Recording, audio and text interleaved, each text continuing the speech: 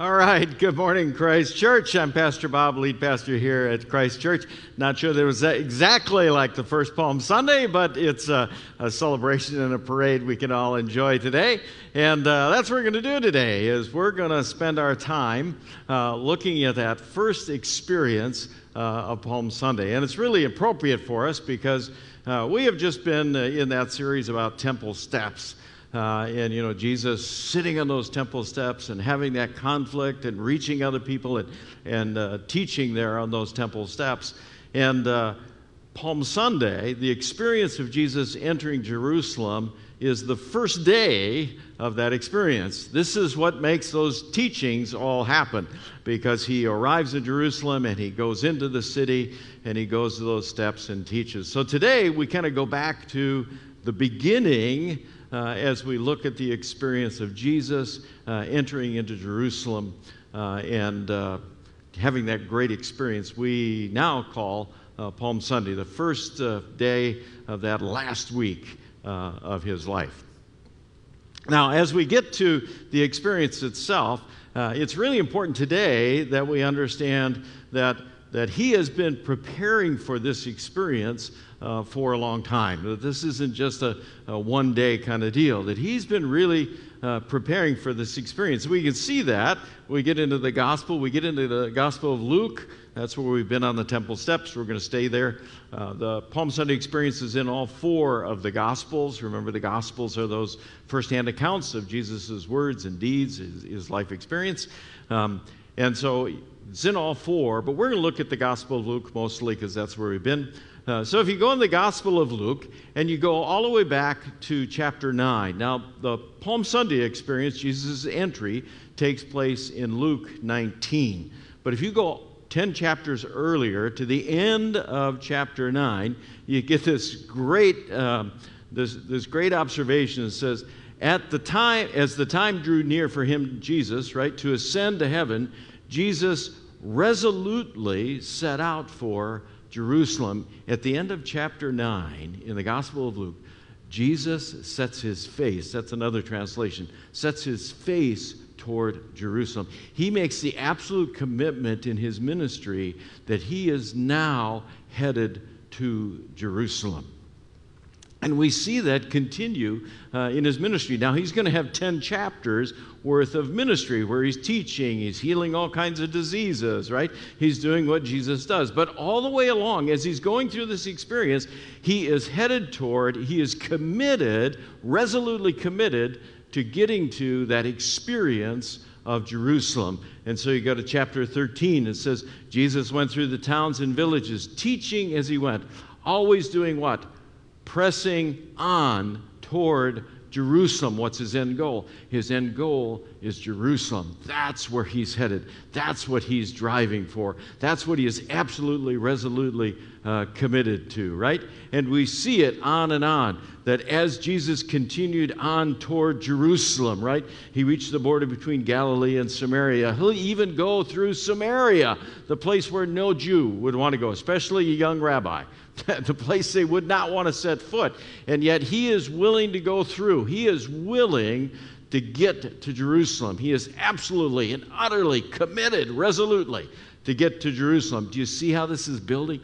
Do you see how he's just totally committed to this? And even as he arrives, right? We get into chapter 19 now. Even as he's arriving into the Mount of Olives and right with Jerusalem in front of him, he says, after telling this story, Jesus went on toward Jerusalem, walking where? Walking ahead of his disciples. Do you get the understanding that Jesus knows exactly what he's doing and where he's going? That he is pressing on, he is pushing toward, he is resolutely committed to that experience of coming to Jerusalem. And then he gets there. He gets to Jerusalem. He's goes through the villages, and he arrives now at the Mount of Olives, and he looks down at Jerusalem, right? And there it is. It's laid out right in front of him, right? This place that he's been so eager, so urgent to get to, so dedicated to get to. Now it's right there. It's laid out in front of him, right? He is looking down from the Mount of Olives, right? And this is the Mount of Olives looking back from Jerusalem, right? So he's up here at the Mount of Olives, and the Kidron Valley is running in between, and Jerusalem is laid out right there in front of him. And you get to this pinnacle moment that he's been pressing on toward, and now he's arriving. And what does he do? As he came to the towns of Bethpage and Bethany on the Mount of Olives, he sent two of his disciples ahead to do what?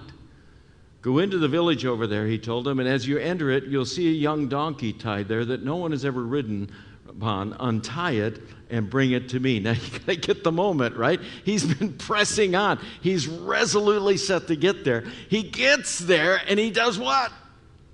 Stops, hits the pause button, and says, go get a donkey. What? Yeah. Go get a donkey. Can't go in till I got my donkey. It's like, what is going on in this moment? Two things. You ready? Two things. One, Jesus knows that he has pressed toward Jerusalem, and he knows that the Father has prepared him for this moment. How does he know that? And why does he need this donkey? Because back in Zechariah 9:9, right? So the prophet Zechariah, 500 years before this day that we've come to call Palm Sunday, 500 years before this, Zechariah prophesies and says the Messiah is going to come, and when the Messiah comes, and when he comes into Jerusalem, he's going to come in and he's going to be riding on, guess what? A donkey. You see, everything is moved towards this, not simply since chapter 9 of the Gospel of Luke, but 500 years earlier, the Father was laying the groundwork for this day and for this moment. And Jesus understands he's not going into Jerusalem until he can have that donkey and fulfill the prophecy. Everything is moving as it has been expected. Everything is under control. Second observation. How does he know? That is, how does he know that as he sends those disciples to go get this donkey, how does he know on that particular day, at that particular hour, all they have to do is walk into that little town and tie it up at exactly the right place at the right time in the right moment? In all of this experience, there's going to be a donkey just sitting there and waiting for him. How does he know that? And beyond that, he even anticipates any of the owners who put up a little guff about the whole experience. He says, listen, if anyone asks, why are you untying the colt? Just say, look, the Lord needs it. He even is in the details of understanding that the owners might have a question about this, and he is absolutely prepared for that moment. Now, keep in mind, there's no texting, there's no cell phone conversation, right? There's no telegraph around even at this point, right? He is absolutely prepared for this moment. Everything is set in place for this moment. Jesus is absolutely in control of this moment. And they go and they find the donkey. So they went, they find the colt, the donkey, just as Jesus had said, just as he said. What does this tell you? Jesus is absolutely in control of the situation. I mean, think about it. When have you ever known Jesus to ride a donkey? I mean, before this, if you think about his experience in his ministry, when has he ever done anything like this before? When has he ever ridden a donkey? I mean, he's walked everywhere, right? I mean, yeah, sure, he's been on the boat on the Sea of Galilee, he's walked on the water, but when it comes to walking on the ground, he has walked absolutely everywhere. And yet he pauses here and says, no, need the donkey. You see, Jesus is absolutely aware and in control. He understands what needs to be done. There is absolutely nothing that is happening that is beyond him. Even the smallest detail. It says they went to get the donkey, and sure enough, remember he warned them, if anybody says anything, if the owners kind of put up any resistance to this, here's what you say. Sure enough, as they were untying, the owners asked them, why are you untying the colt? Even down to the smallest detail. He is absolutely prepared for this moment. Even down to the objection of the owners of the donkey. What does all this tell us? Here's the big point. You need to grab onto this today, especially in the midst of everything that we're going on in our lives right now, especially when everything seems so out of control right now in our lives. There is nothing in our lives that catches Jesus by surprise. He is absolutely prepared. None of what we're going through right now, this whole experience that we're in right now together, none of this is a surprise to Jesus. He is prepared for this moment. He's prepared you for this moment. You may not have known it was coming, but he did, and he's been in your life. He's been preparing you. You are capable in this moment as a Christ follower. Nothing that happens in our lives is going to surprise Jesus, and nothing is beyond his capabilities and his control. Nothing is beyond him. And so it was on that Palm Sunday day. Everything transpired. He pressed toward Jerusalem. He got down to the smallest of details, and everything went just as he said. Even when they questioned and said, wait, what are you doing with the donkey? All they had to do is say, look, the Lord needs it. And the owners of the donkey just let it go. They just let it go. Now keep in mind, this is a precious possession. This is an expensive deal, this donkey, right? This is a young donkey. He's got lots of years of labor yet in front of him. This is an important deal. And yet the owners of the donkey simply let it go. There is a word for us as well. Not only is Jesus prepared for everything, not only is it that nothing surprises him, but for us, it is to just let it go. Just let it go. And so they just let it go. And if you need examples of that in people's lives, we get the example of John Wesley. John Wesley was the guy who started the movement that became called Methodism, gave birth to the Methodist Church. And while he was in ministry, one day word came to him that his house was burnt in a fire, right? And John Wesley's response, classic, excellent response was, well, the Lord's house burned. One less responsibility for me. Right? He was able to just let it go. He knew nothing was beyond Jesus' capability. And so he could say, let it go. He's not the only one. Get the experience of this guy, Martin Luther. You've heard Pastor Andrew quote him a couple times. Martin Luther, right? The guy that started the Reformation, right? The guy who eventually gave birth to the Lutheran Church. He said, I have held many things in my hands and have lost them all. But whatever I have placed in God's hands, I still possess. So here is the challenge for us. For many of us, we are in the midst of this struggle and we're carrying a lot of worry and we're carrying a lot of anxiety and anxiousness. And we just need to remember, nothing surprises Jesus.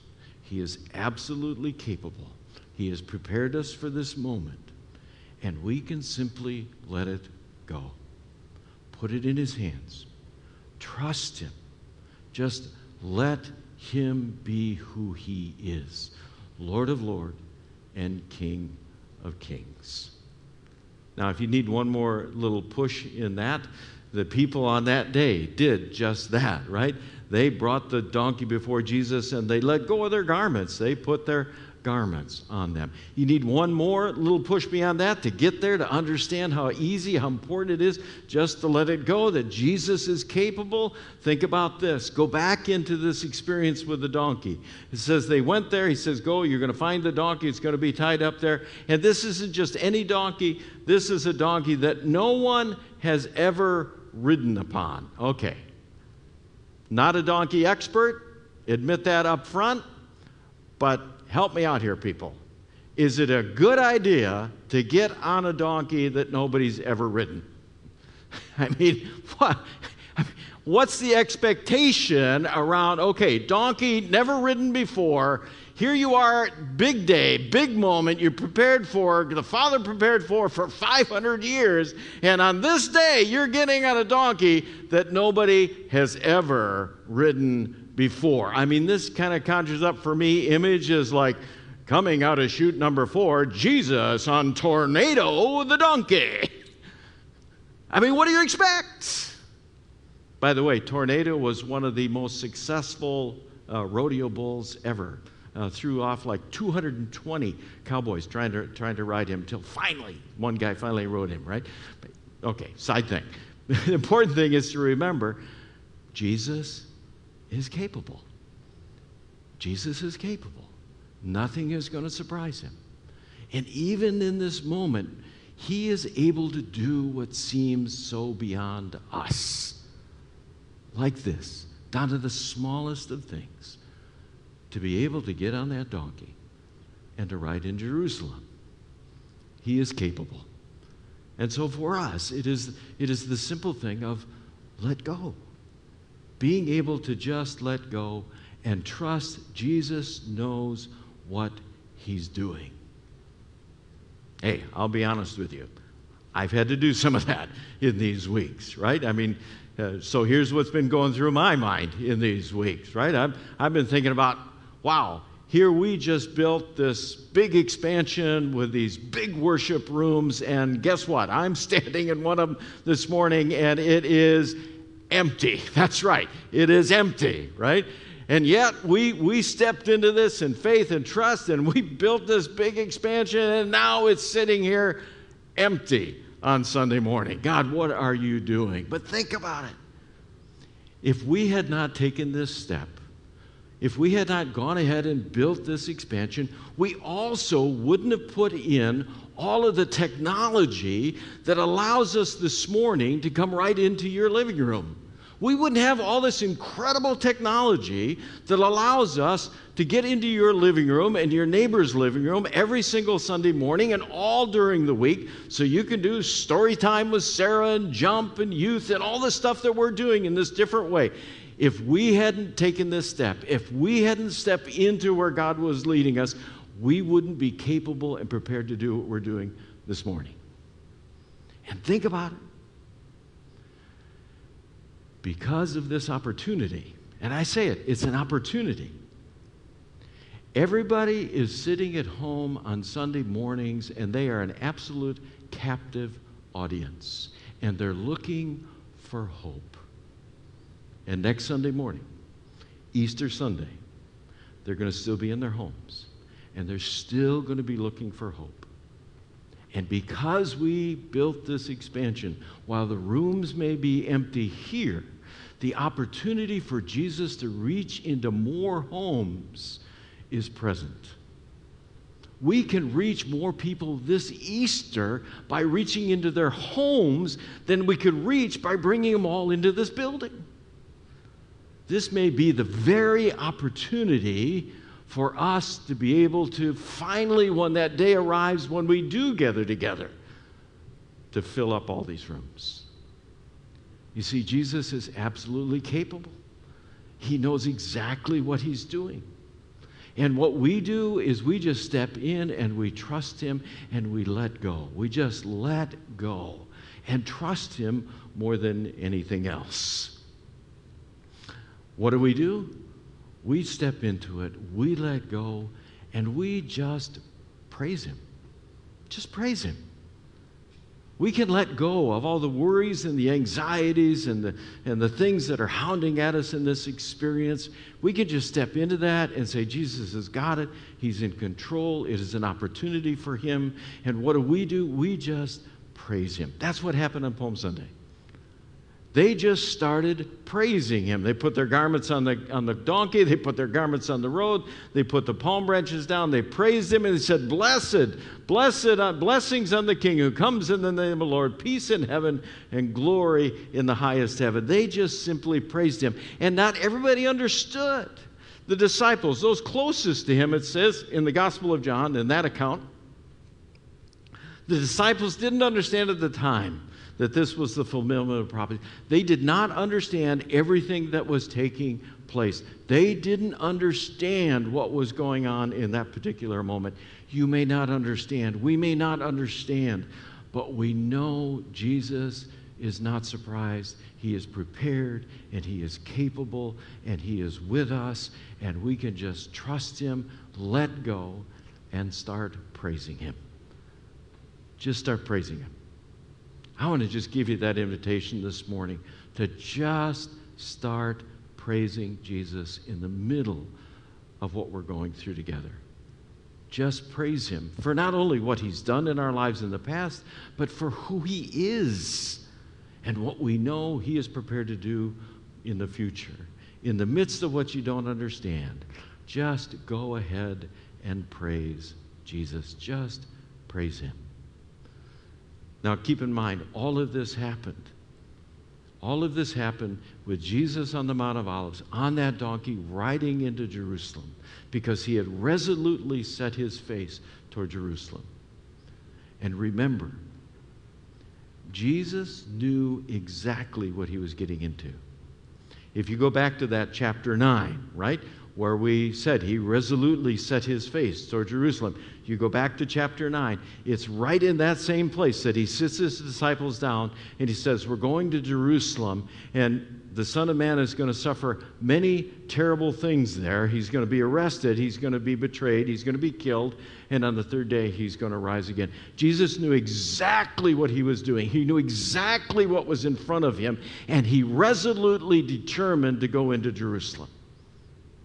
He resolutely committed himself to go into Jerusalem, even though he knew what was going to happen. If you wonder what's going on, if you wonder if God loves you in this time, if you wonder if Jesus is committed to your life, you need to understand he is. He absolutely is. Just remember Palm Sunday. He committed himself to go into Jerusalem because he knew what was going to happen to him, and more important, he knew it was the path to your forgiveness and to your new life. He knew, and he was absolutely committed to your life, to your forgiveness, to your abundant life that only he can bring you, to something greater than everything that happens to us in this world. Does it mean we'll experience challenges? Sure. Does it mean we'll experience disappointment? Absolutely. Does it mean in the midst of this crisis, as we get through this crisis, we're going to have things that we lose? Yes. But we will never lose that resolute commitment that Jesus has to our life. Some of the Pharisees, they tried to stop it. They tried to stop him right there in the moment. And Jesus says, listen, it can't be stopped. If they kept quiet, if they stopped praising me, the stones along the road would burst into cheers. If they shut up, it's not going to stop. Nothing is going to stop this. The stones will even cry out. Imagine that. When's the last time you heard stones crying out? I don't mean the stones with the little speakers in it. I mean stones crying out and praising. You see, nothing is going to stop Jesus' absolute, resolute commitment to your life and the forgiveness that he won for you. Because on that day, when he stood on the Mount of Olives, he went in amidst the praises, in absolute control, knowing everything that would happen. He went in. And if he can make those stones cheer, he can create some joy in the midst of this challenge. I know it's challenging. There's fear, there's anxiety. Yeah, there's going to be disappointment. But let it go. Let it go. Trust Jesus knows what he's doing, and nothing surprises him, and he is resolutely and absolutely committed to your life. And he has won your forgiveness and the new life only he can bring. Let's pray. Father, thank you so much to be so absolutely and resolutely committed into our lives. We don't always understand it. We don't always know the whys of things.